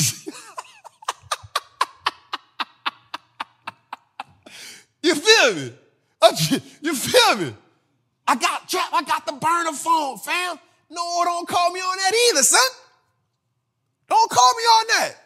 I'm old school like Weebay, man. I'm on the payphone. What's them? Oh, they don't know about Weebay. They don't know about the Barksdales. Hit me on the payphone. Don't call me off the burner phone. It's burning. It's hot. You feel me? But China, here's my thing about it. Because we live in America, America's like, yo, we need the data so we can sell you products and services. America is also saying we don't want China with the data because they'll use the data against us. That makes sense? Right. It's like sleeping with the enemy. If we give the enemy the data on our consumer base, the enemy then knows how to make us weak. You feel me? So watch this though. Watch this though. Watch this though. They going heavy on that. Who benefits from that? Let's go a little further. Let's go a little further. Who benefits from that? Ooh! Ooh! Tell me that wasn't no bar, bro. That wasn't no bar. Listen. Hey, Mark went to court today. Mark went to court today. If they ban TikTok, guess what happened? Everybody got to go back to Mark. If they ban TikTok, everybody got to go back to Mark. Guess what?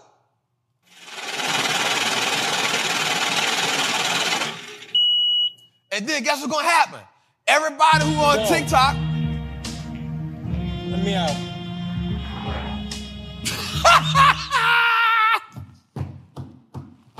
Hey, we cutting up tonight, family.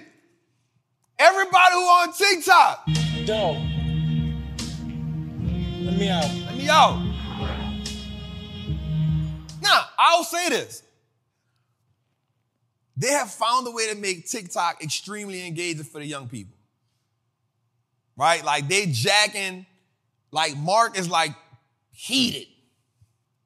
because ain't nothing he can do about it. But this is good for him. Because it's like they drew a line in the sand. Like, okay, Russia and China, like we already knew what it was, but like, it's kind of like two people being their eyes and they nitpick with each other. And then it's like, all right, yo, shit done hit the fan, let's get it. It done hit the fan. And at this part now, like the line, it's the old, put the chip on my shoulder. If you knock the chip off my shoulder, then you know what it is. Like, I don't know if y'all did that very well, but in New Orleans, that was the thing. Put the chip on my shoulder. Put it on my shoulder. I bet you not it's on my shoulder.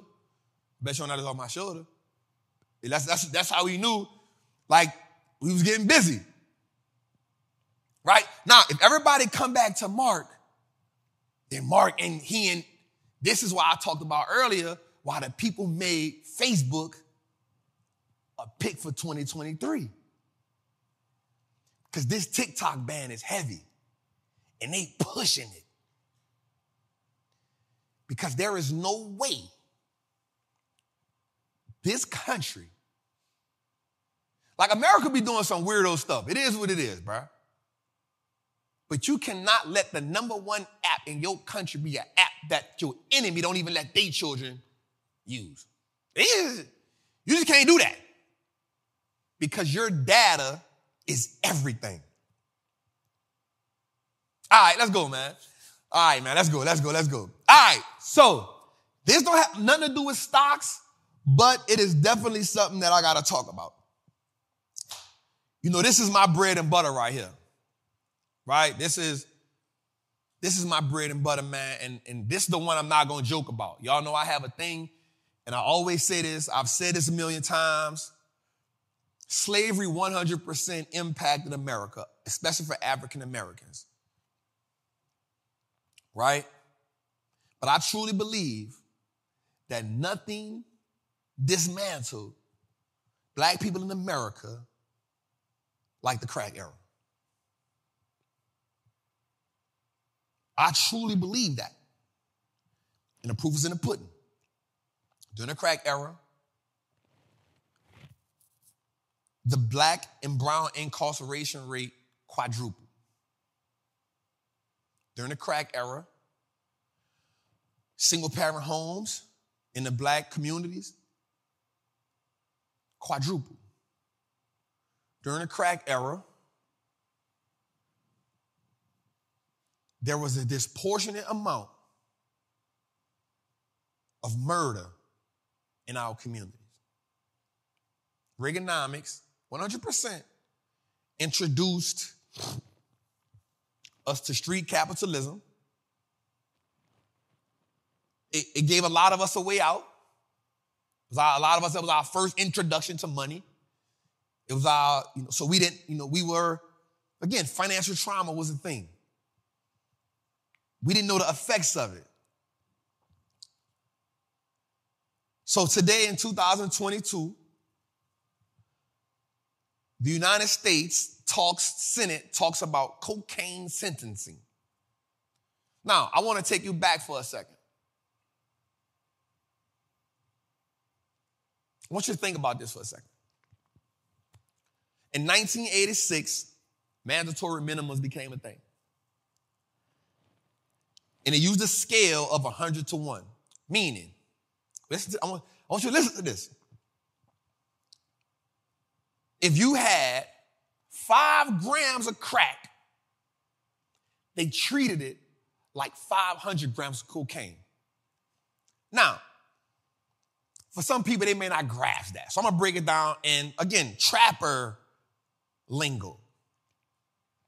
5 grams of cocaine is less than a quarter, so it's less than 7 grams. It's less than a quarter. It's a little more than an 8-ball, right? It's a little more than an 8-ball. At best, we talking $300. At best, depending on if it's stepped on or not. At best, that got the same type of sentencing as somebody with a half a brick of coke.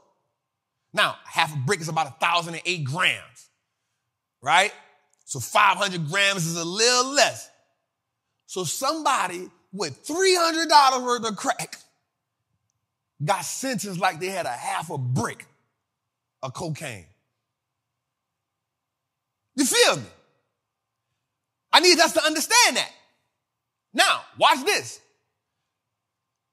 The person who was on crack, now the sentences was 25 to 1. Watch this. Mandatory minimums, meaning the average person who's on crack is what? A drug addict, a drug user, which means instead of treating them as someone with a drug problem, we treated them and sentenced them as a criminal. Hear me out. The average person who was on cocaine or who was on crack, what they did was they used crack because crack intensifies the dopamine, which is where you get the word dope from, right? Dopamine is a chemical inside of your body, right? It intensifies the dopamine. It gives you a euphoric feeling. What happens is that feeling only lasts 10 seconds. Take a hit, you hit it, it's gone. I need another one. You feel me? Hit it again, oh shit, God dang, I need another one. Right? It releases the feeling. It's a euphoric feeling that intensifies, and every time you chase that feeling.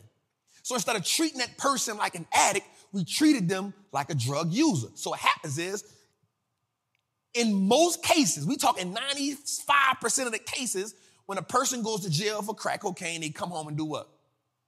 Get on crack cocaine and get tooted. This is a Christmas episode. I'm on here tonight. Right? So watch this. That person will become a repeat offender. So now what happens is this. On the third strike, you probably get life. Mandatory minimums. This dismantled the black community. What happens then is, because it's such a cheap drug, it's a $10 drug. In the 80s, you could actually get nickel pieces. What happens now is the teacher at school, remember, between 82 and 86, we talking Reaganomics. We talking about the Reagan era. You know what that did? Highest form of unemployment in the black community ever. We still haven't broke that record, ever. Reagan cut welfare in half, Reaganomics. Reagan took away free lunch in poor and disenfranchised communities.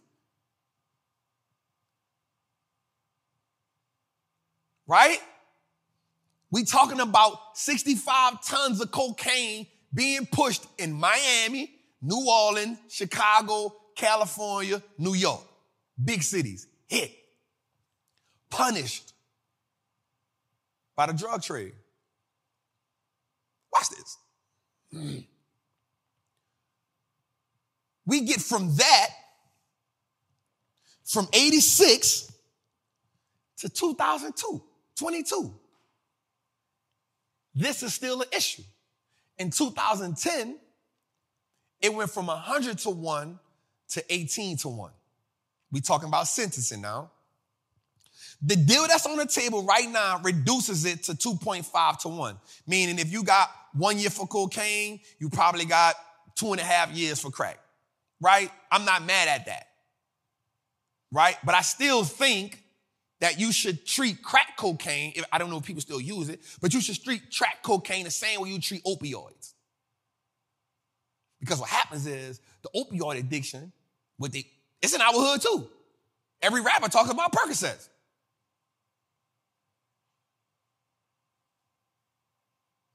You feel me? Well, not every rapper, new rappers. Talk about Percocets. Right? I'm going to keep it real with you. Lean is a heavy downer. If your partner drink, I ain't even going to say it, but if he drank yellow, that's the equivalent to dope. That's liquid dope. You feel me? This should be treated the same way as that. Now, check this out. Here's what happened. Republicans said, hey, check this out. We're not about to break that down to 2.5 to 1. They felt some kind of way. They stopped the deal. They stopped the bill from going through. They stopped the bill from going through. I'm not paying that dude no mind. I just gave you an envelope tonight. Better get out of my face. You feel me? So what happens is, here's the thing. I need us to understand this, y'all. The prison industrial complex is a big business in America. Guess who fills that void? We do.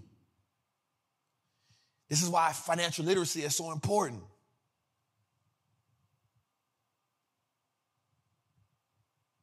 Because we have to be representation. We got to go back and help our people. We got to show them, yo, we got to treat that. Because anything, watch this, anything that gets us out of prison, anything that heals us, must be done internally by us. Because we are only a commodity to them. Prison labor, I did it. I chopped down trees in prison for about 4 out of my 10 years, and I was getting paid 25 cents an hour. And they got trees up on trees. By the time you get to the end, some more trees will start back growing again. All right, let's go. I ain't gonna dwell on it too long. But I just need you to understand that this bill just got blocked. I need us to understand how much money is being made off us as a commodity in the prison system. And any opportunity to keep us there or take us from it will be met with opposition. All right, let's go, man. All right, man. So, we was cooking, y'all. God damn, we was cooking. I keep telling y'all, man, we own Tuesdays, y'all. You feel me? We own Tuesdays, man, right? It's fuzz. All right, so let's go, man. This segment is called Trapper's Lottery Pick, man. This was a huge. We got a lot of comments and a lot of like, yo, this is a good segment. It's called Trapper's Lottery Pick. Again, I teamed up with my guy, Augury Investments, right? Great dude, man. He is 100% a research junkie. He is like myself, man. He is dedicated to finding great stocks at a great time, at great businesses. So I teamed up with him. Shout out to my guy, Augury Investments. He is amazing. Let's get in it, man. So what we want to do with this one is, man, we like to show you and highlight a company. Let me say this right quick before I get started. I am not telling you to invest in this company. I am not telling you to invest in this company. I am not telling you to invest in this company. I'm not telling you to invest in this company. All right, let's break it down. All right, right? Got to put a disclaimer up there, man. You feel me? All right, let's go, man. So the company is Sandridge Energy, right? Engages in the acquisition, development, right? Production of oil and natural gas, primarily in the United States, mid-continent, right? As of December 31st, 2021, it had an interest in net producing wells, right? They have 368,000 net leasehold acres in Oklahoma and Kansas, as well as an estimated provided reserves of 71.3 million barrels of oil. Let's go. This is an oil company, right? Let's go a little further, right? Check this out. We feel like the company has significant upside, right? We feel like the price for us is $17.25, right? We feel like the value is at $30 a share. We feel like it has an upside of 50%. That means we feel like it can go up 50% in the next 2 to 5 year time horizon, which is where we talk about all the time. Not 20 years, but in 3 to 5 years. We feel like this can happen, right? Now check it out. It has a significant upside potential in a world where oil and gas prices will increase. The minimum downside is due to cash stacked on the balance sheet, right? They have up to $240 million on September 30th versus a $636 million market cap. Yo, the amount of oil this company has is crazy. Let's go a little further, right? So one of the things we want to show you is, right, it has proven reserves value of over $800 million, which along with the $240 million on the balance sheet implies that it has a value of over $1 billion, meaning the stock is price range, right? Check this out. It includes land, which apparently include a numerous amount of wells that generate 6,046 plus rates of return and are allowing the company to grow oil production. To grow oil production at a current rate and kill within its net cash balance. Let's go a little further. So one of the things we want to do is this. I like to show y'all what we're looking at. Right? So what we see is, we're going to look right here, the book value, $10. That means it's liquidated everything. Right? Growth value at 19. If we discover more oil, remember they got oil land, we can make more money. Terminal value, right? We feel like the stock's value is at $30.34. We feel like stock price $17. Check it out. Owner earnings, $3.10. Book value, we think they have a discount growth rate of 10%. Yo, we feel like this company can actually do some things. Up here, we got the revenue per share, owners earned EPS, and total revenue per share. Yo, we feel like this. Look, free cash flow margin of 65%, which is good. Remember, we talk about margins all the time. Let's go, man. So we feel like this is an amazing company. Remember, we said, buy this at your own. Do your own research. Shout out to my guy, Augury Investments, man. He's a great guy. Shout out to you, my guy. I love to highlight him. I'm glad we partnered on this. I always want to just give more and more and more value to the trappers, man. Let's go, man. Our certified trapper of the week, man. You know this segment is brought to you by none other than Trapper Apparel Inc., man. Trapper Apparel Inc. 100% is the uniform for everybody who is dedicated to building wealth, whether it's through stocks, whether it's through real estate, whatever it is. If you are dedicated to building wealth, Trapper Apparel Inc. is your uniform. Merch will be released next month. Let's go, y'all. Certified Trapper of the week, man. You know, we like to highlight African Americans who've done great things for this country that may be overlooked. This week's certified trapper is Samuel Wilcox, man. Shout out to this handsome fella, man. By the 1850s, man, Wilcox became one of the largest dealers provisions in the city and establishing commercial links with New Orleans and New York, with his businesses occurring about $140,000 annually, which is equivalent to $4.2 million today. He built a large wholesale market in New York, Boston, and Baltimore. When asked, why did he get into the grocery store business? Because that's what he had.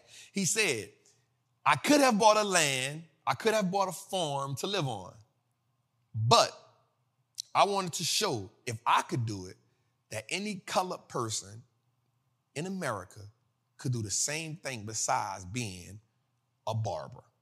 Shout out to the guy, Samuel Wilcox, man. He was an American business owner. He had his fancy and staple grocery stores all over from Cincinnati. They sold premium brands, ham, dried fruit, soap, and other items, man. Shout out to the king, man. Salute you, my guy. I got nothing but love for you. We will definitely keep on. We 21 weeks in and we 21 different stories, man. Let's go, man. This week's, we coming to the end, y'all.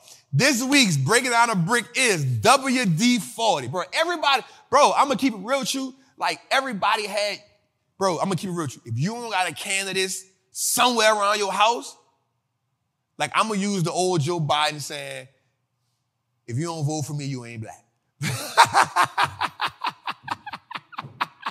Bro, how we let that man get away with saying that, bro? I'm keeping it real, bro. Like how we let that dude get away with saying that, bro? We want to cancel everything but the shit we need to cancel, bro. How we let that man get away with saying that? Man, we got to do better, man. Like, I got gee, how many cans did you had in that shed, bro? A lot, bro. That thing this is I'm not going to lie, WD-40 is like ginger ale to black people. Hey, WD-40 is like ginger ale to black. You sick? Drink some ginger ale, boy. Drink the ginger ale, go lay down. Right, man, what's wrong with that bike, dog? Man, you gotta put some WD-40 on that thing. What's wrong with that lawnmower? Man, just put some WD-40 on that thing. That's it, man, just put some, and here you go. You turn the bike upside down, you put the WD-40 on the chain, and you do it with the pedal.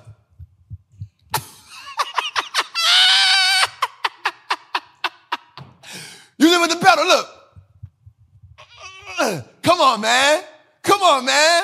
Man, y'all know what it is, man. Check it out, man. WD-40, man, this is a staple company of America, man. The company has a solid dividend. It pays an 83-cent dividend per share. It is a 3-in-1 brand name. The company provides multi-purpose maintenance products such as liquids that lubricate, lubricants, degreasers, corrosion, inhibitors, greases, and lubricants. The company was founded in 1953 and headquarters in San Diego, California. This is a strong company. The company has a great balance sheet, has a great management. It will not reinvent itself. It is a staple company. The revenues will be consistent.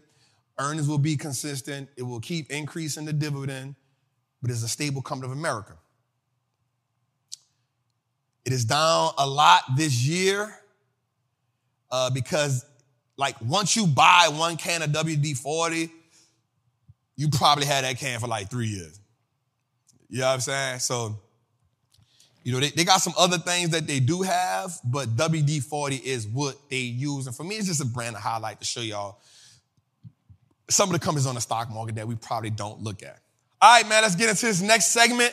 This segment is called the Wealth Track. So for me, y'all know this is probably one of my favorite segments, and this is when we highlight artists, because we love rap, man. Rap is a part of our culture. It's a part of who we are. We love hearing people tell their stories. But for me, as I've gotten in my age, I've realized that murder music has done a lot of harm to us. And what I have realized is that we often overlook that a lot of our artists actually have given us bars about wealth that we didn't take. We didn't use them. We didn't gravitate to them. We overlooked them. Not because we didn't hear them, but because there were a lot of other things going on in the music, right? And so I've realized over my time, as I just sit back and listen to rap, I'm like, yo, like the kings be really blessing us, but they got to rap. Because the money is made in pushing certain types of music, they can't talk about some of the positive things that they want to. And I feel like, just in my heart, I feel like I always say that people like Dead Prez, KRS-One, they didn't run out of raps. They didn't run out of raps. What happened was a different type of music became mainstream. But all of our artists, I don't care who you listen to, somewhere in one of them raps, they give us some game on wealth, whatever it is. So this week, man, song by Fetty Wap. This was a hell of a song when I listened to it, right? So now I spend my days listening to rap music, going through artists, just picking out some stuff. It take me a time, I find it, right? And you can DM me. If you find a wealth track that you like that talks about that, you can DM me the track. I'll listen to it if you think it meets the criteria, and we'll go through it.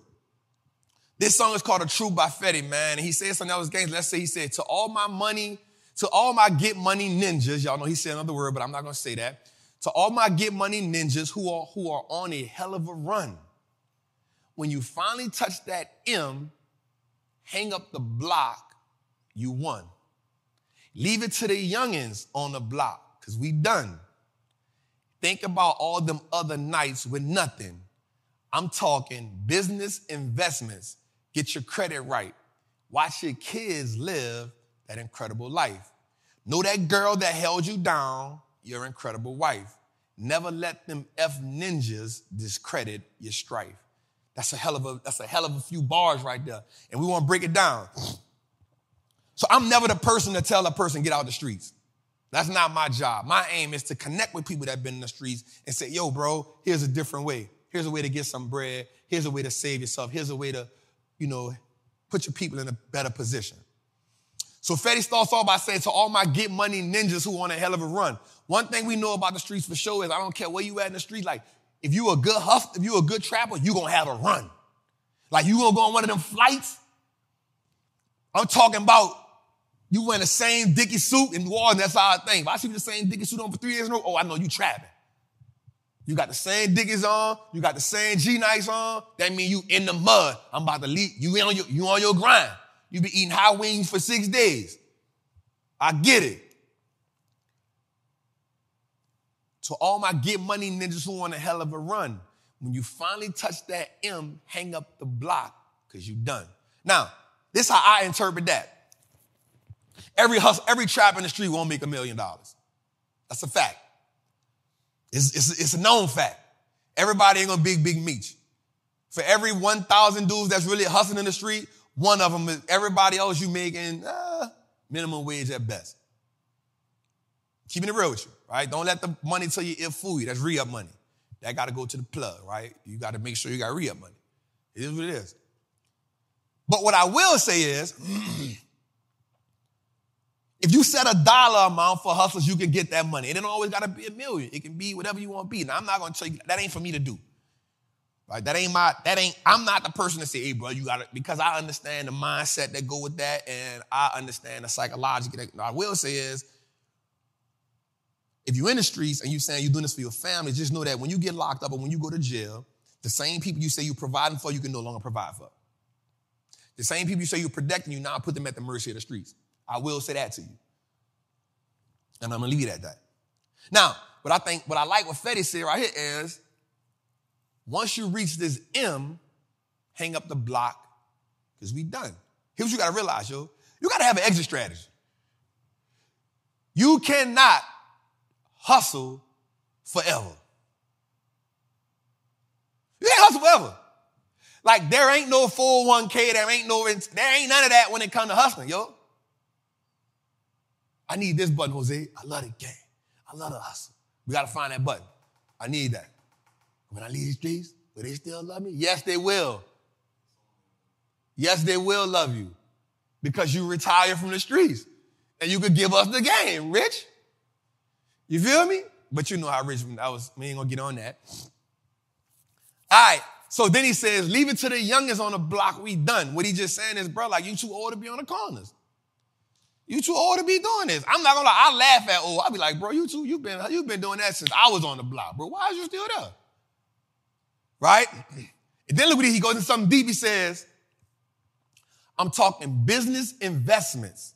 Business investments and getting your credit right. Yo, he went to another level. Right there. That was it. This whole thing for me was wrapped around that right there. I'm talking business investments, getting your credit right. My brother up in here right now, one of the things I love about him is this.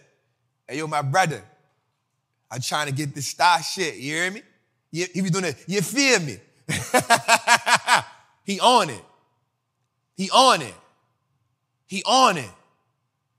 He like, yo, I gotta get the stocks, bro. I'm doing different business things. Listen, when you hustling, when you grinding, you gotta, all that hustle is good, but you gotta start positioning yourself. You position yourself with business, investments, and credit. So then he go a little deeper. He said, watch your kids live that incredible life. Most of us come from the hood. One of the things we often say is, I don't want my kids to live the life that I've been through. Okay, well, what are we doing to put our kids in position to live that life? It sure ain't just buying them the clothes. Believe it or not, we teaching our kids to be more materialistic than us. Believe it or not. Because we often say this, I wish somebody would have taught me such and such and such and such when I was younger. Well, now that you know it, you teach it to the kids. All right, then you go a little further. Know that girl that held you down, your incredible wife. Now I'm going to keep it real, yo. As men, as black men, we truly cannot talk about building wealth if we don't first address the idea of having a black family. Keep it real. I ain't tripping. I get it. My guy, you got to heal from the abandonment issues. I'm talking to myself. You got to heal from them. Right? You can't keep using that as an excuse. Right? We can't keep using that as an excuse. We cannot say that I am building wealth if we are not talking about creating a family dynamic. Because wealth is about having heirs. So what it's about? Wealth is not about you dying with the money. That ain't it. One of the reasons why, one of the most strategic things they did during the crack era, during slavery, was this. Disassemble the black family. If we do that, oh, it's a game changer. If we can disassemble it, if we can make the queen take on a certain role, if we can take the king take on a certain role, if we can put a child in a confused state where they don't really understand their role, if they don't understand their dynamics, if they don't understand that family culture, and they take on another person's culture, it's hard to build wealth. It's hard to reshape that dynamic. Kings, that's what I'm going to talk to. Because that's who majority of my audience is. One of the things I pride myself in is focusing on being a great father, because my little one here, she's 6, and preparing myself at some point, one day, to be a great husband. I can't talk about building wealth if that ain't in my history, it ain't in my future. I can't. Neither can you, King.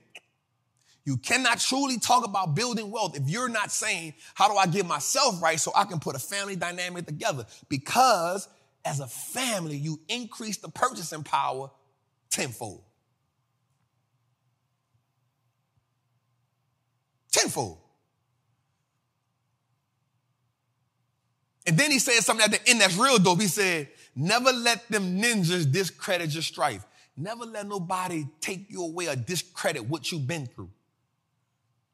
Because what you've been through is the reason why you're striving to be better. Shout out to Fetty, man. I don't even know if he dropped them heavy-ass bars like that. Or maybe it's the way I broke that shit down. You heard me? Made it sound better than what it was. You heard me? You did!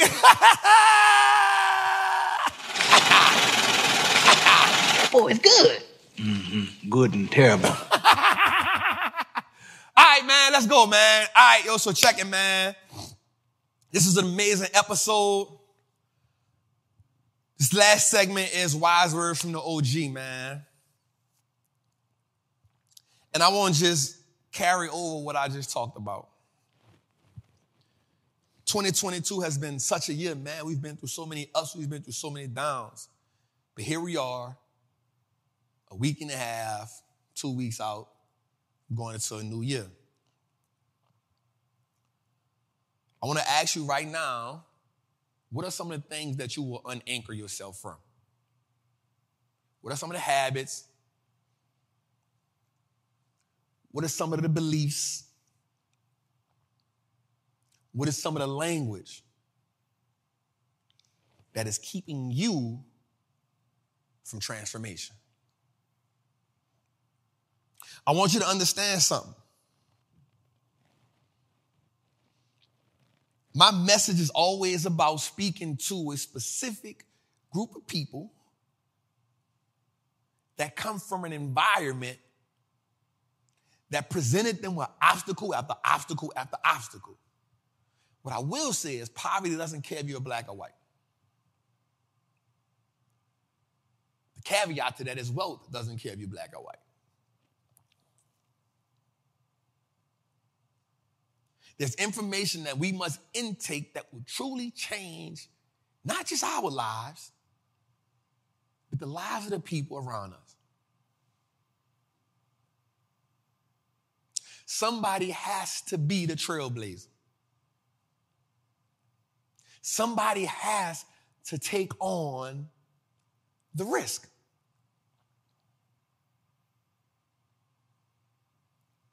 We must develop new mindsets.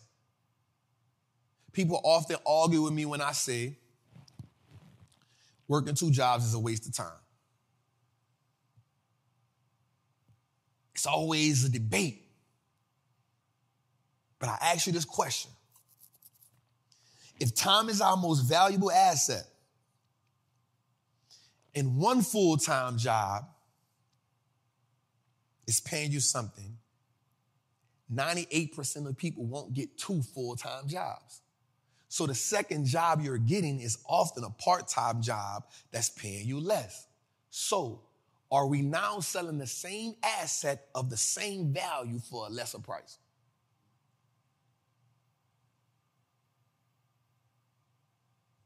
I always say that the better thing to do is to learn a skill set.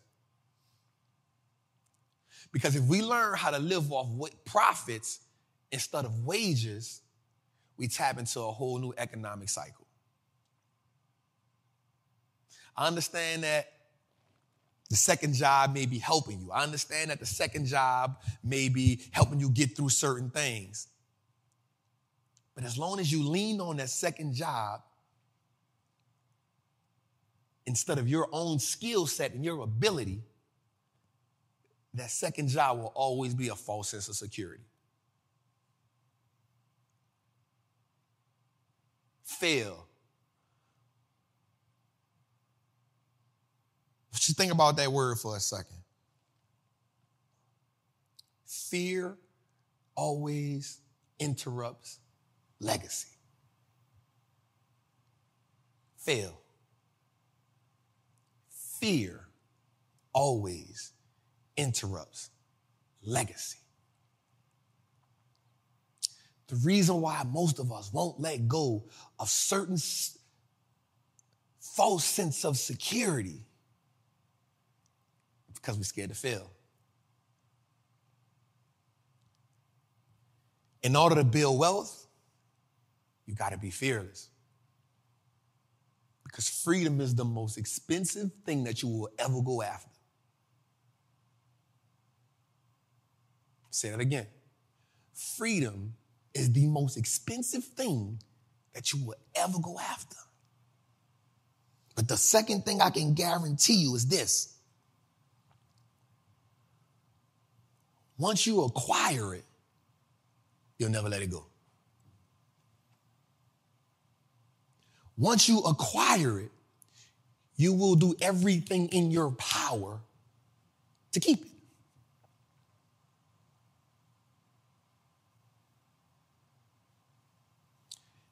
When I say we got to develop new mindsets, it means that I need you to develop the idea, the concept that everything that you want out of life is there for you to get. And the essentials that you need to acquire it are already in you. You are great. You're fearless. Some of us just need a little guidance. Every week we come to Trapping Tuesdays, our goal is to influence you. That's right. It is to influence you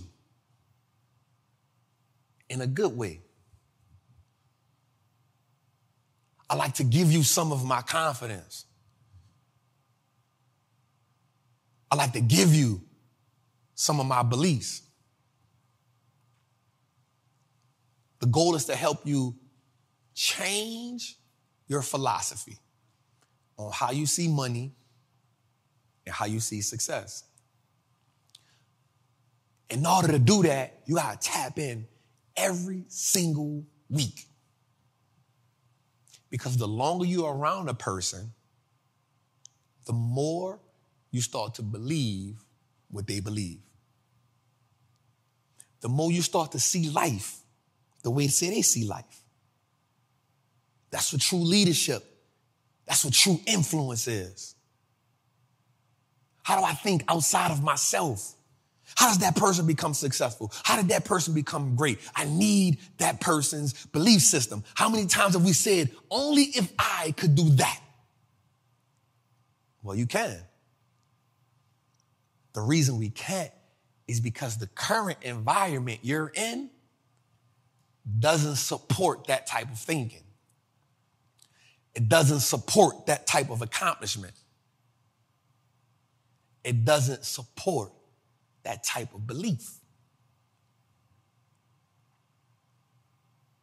So my goal is to help us build legacy and to help us be confident in building wealth. And in order to build wealth, we gotta truly believe in the black family. It's your boy, the Wall Street Trapper, man. Another amazing episode of Trapping Tuesday. Episode 21 is phenomenal, man. I feel good. I feel fulfilled. Man, I want y'all to do me a favor, man. Share this out. Share this to somebody you love. For Christmas, we're dropping an episode at 2 o'clock. So when you're with your family, I want you to share it with them. Everybody in the comments, do me a favor, man. Go to Apple, go to Google Play, go to Spotify, download every episode of Trapping Tuesday that you can. Those downloads help the audio go up. Those downloads help us get more recognition. Our goal is to be the #1 show on investing in the world. And I can't do that without y'all. So I promise y'all, every week y'all come to me, every week we're gonna get better and better and better. Nobody will out-deliver me and my team when it comes to serving you. It's your boy, the Wall Street Trapper. I love y'all. I appreciate y'all. Today, let me hear that beat, baby.